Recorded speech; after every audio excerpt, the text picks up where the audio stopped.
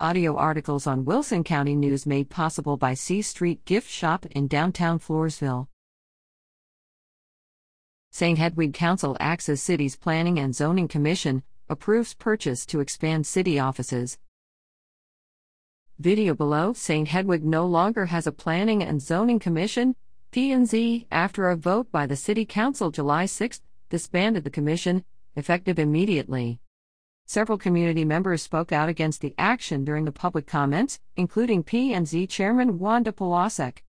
As chairman of the Planning and Zoning Commission, part of the city team, I was disappointed in each one of you. You did not have enough respect for me, professionally or personally, to let me know ahead of time, not even a day ahead of time, for your plans to abolish the Planning and Zoning Commission, she said.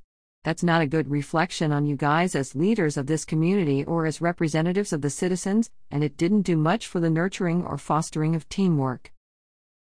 The resolution dissolving the commission and removing all members was approved by unanimous vote, and transferred all pending P&Z matters to the City Council for consideration. It also directed the city attorney to take the necessary actions to change the city's zoning ordinance, which requires publication and a public hearing, in order to legally remove the commission from the city's approvals processes. Mayor D. Grimm apologized to Polasek for not contacting her in advance regarding the council considering the action, and commented that the goal is to streamline the approval process for developers.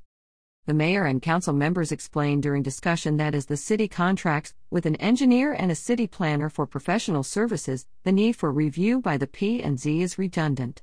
Also, as the P&Z was just a body that made recommendations to the council, and council approval was still required, developers were having to attend 2 meetings, and there were time delays required in waiting for 2 meetings to take place before approval could be granted or denied.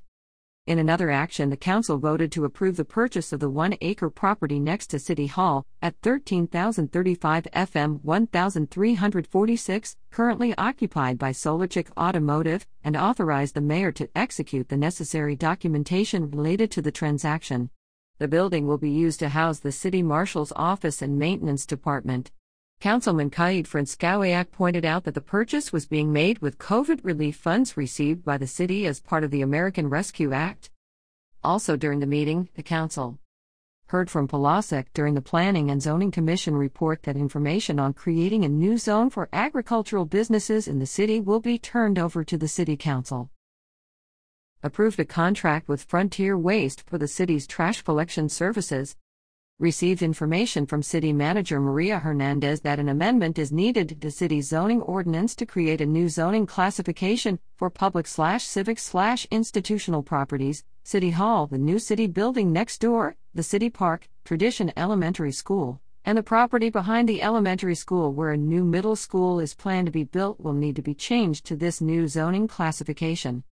Tabled action on a variance request from R&D Custom Builders because the city's subdivision ordinance needs to be amended to be in line with a new state law which prevents cities from requiring developers to plan for subdivisions to have street access into currently undeveloped areas. This will make the variance unnecessary.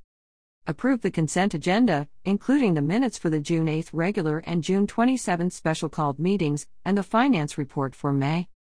Word Ready at WCNonline.com.